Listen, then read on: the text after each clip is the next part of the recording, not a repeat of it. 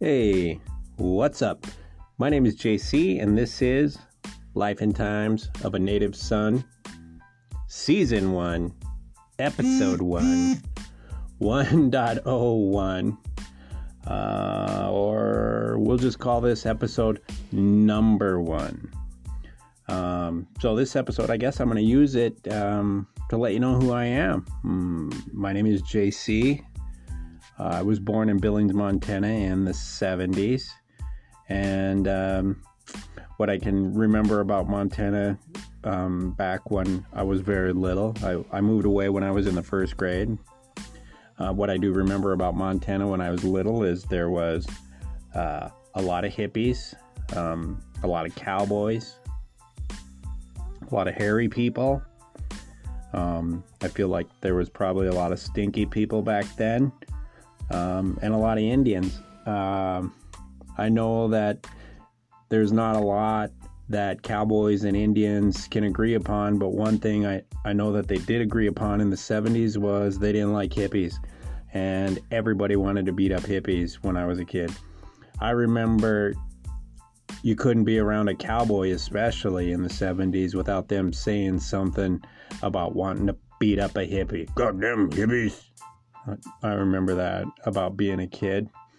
And then I moved to Texas for first grade the second time. I'll probably tell you that one sometime. I stayed there until I was in the third grade, until I moved to Colorado. I guess Texas was hot.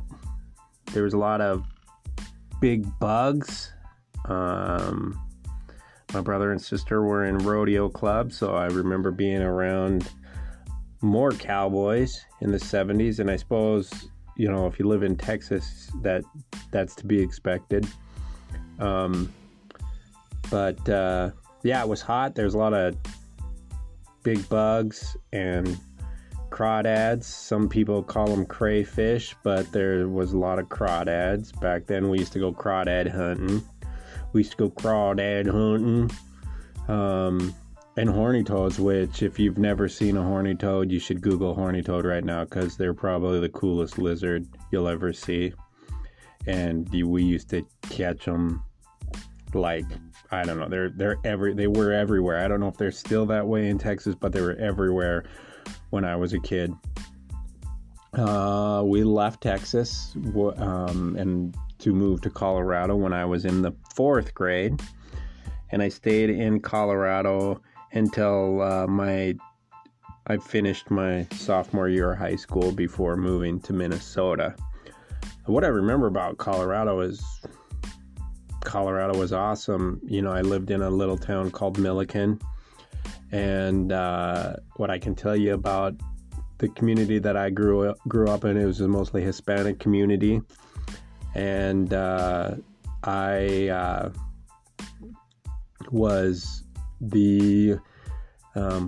definitely was the only Native American in that town.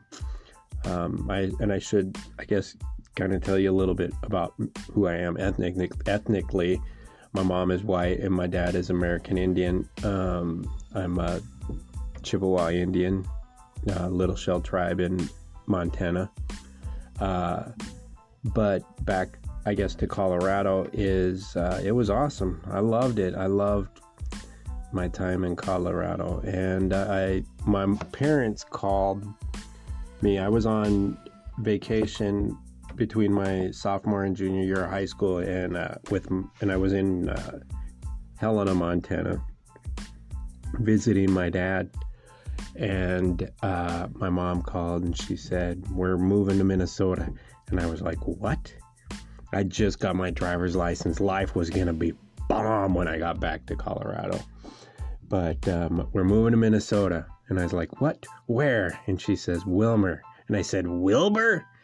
It sounds like a farmer town." And yeah, so if you're a parent and you're thinking about moving your kid his junior year of high school, that is probably the meanest thing you could ever do to anybody. So I moved to Minnesota when I was a junior in high school, and I went to school the first day. The school that I was in Colorado, we were family, and there was 50 kids in my grade. All of my friends were Mexicans, and then I moved to Minnesota, and there's not a single Mexican. I think there was 2 Mexicans that were in school, and I look around and I was like, I see all these white people and they're all rich, and I'm like, I don't even know how to hang out with white people. And so my junior year sucked, and my mom was crazy enough to let me move back to Colorado for my senior year, and I did that until I ran out of money. Once I ran out of money, I had to come back home to Minnesota. And if you just heard that, that's my flask. I'm going to have a drink real quick. It's Friday. Why not? So I moved back to Minnesota for the remainder of my senior year on Halloween. And the day that I drove back was one of the biggest snowstorms in the state of Minnesota. It was the Halloween snowstorm of '89. I was lucky enough to almost be home when it really started snowing, so I had that going for me, which was kind of an omen about my life in Minnesota, because it ended up being amazing. My senior year was amazing. My friends that I ended up being friends with were amazing, and a lot of us, we still talk, and some of those guys are like brothers to me. Got married, had kids, and so now I'm in Minnesota, and that's who I am. Probably, have some stories to tell about the whole thing. I worked at the Mall of America for 15 years, and there's a lot of cool things happen to me there. A lot of funny stories, a lot of weird things at the Mall of America that, I guess when you think of the Mall of America, you don't associate the Mall of America with those types of things, but I'll tell those stories. And I suppose to wrap up podcast number 1, I'll start with a short story about first grade the first time, because I did do first grade twice, and my mom and dad had just gotten divorced, and I was going into the first grade, and I basically, for my first year of first grade, I did absolutely nothing. And I was that kid in the first grade who was the weird one that you don't forget because of how weird he was. I put a tack under some kid who sat in front of me on his chair, and he didn't like that, but he was probably too scared of me to do anything about it because I was a weirdo. And then I remember this about the first grade is there was this big board on the wall, and whenever kids would turn in their assignments, they'd get a star. And if you remember back in the day, they used to have these like little sticker stars that were like gold, red, blue, and silver. And I guess now that I think about it, they weren't that big, so the sign that was on the wall probably wasn't as big as I see it in my head, but there was this big thing on the wall that had all the kids' names, and it was like a little graph, and every time somebody would turn in an assignment, they'd have a star on it. And I remember one day I was sitting in class, and probably another full day of not doing anything, I looked up at that board, and I saw that everybody had like 15, 16, 17 little stars on their name.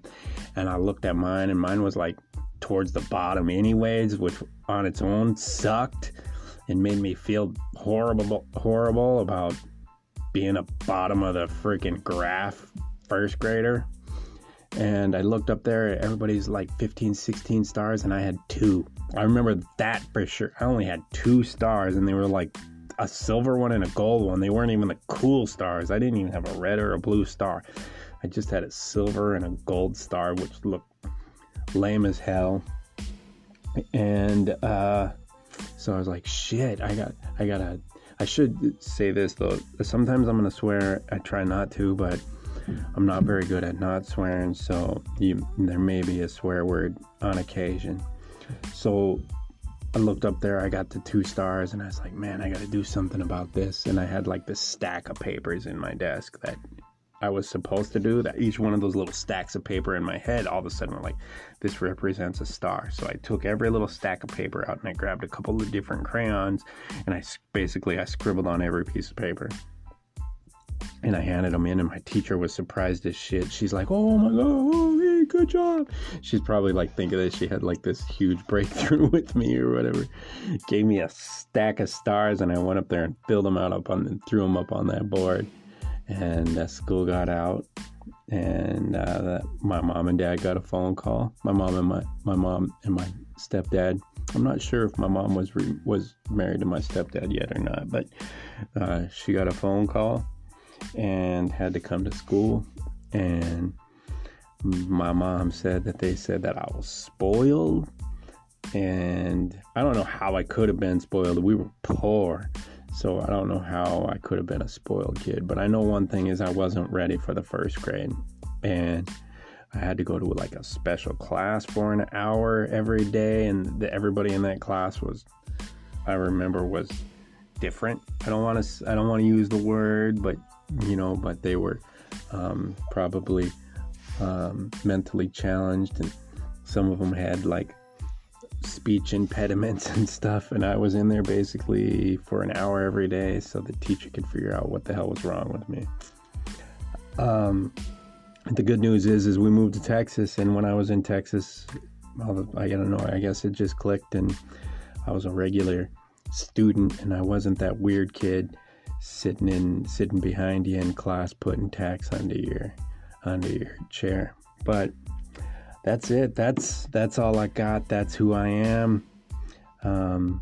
Hopefully I can turn this into something and just keep putting them out there for you. At the very least, my kids will have something to listen to and maybe share with their children. They've heard most of the stories that I'm going to tell on here probably 100 times, but their kids might not have a chance to hear it from my voice.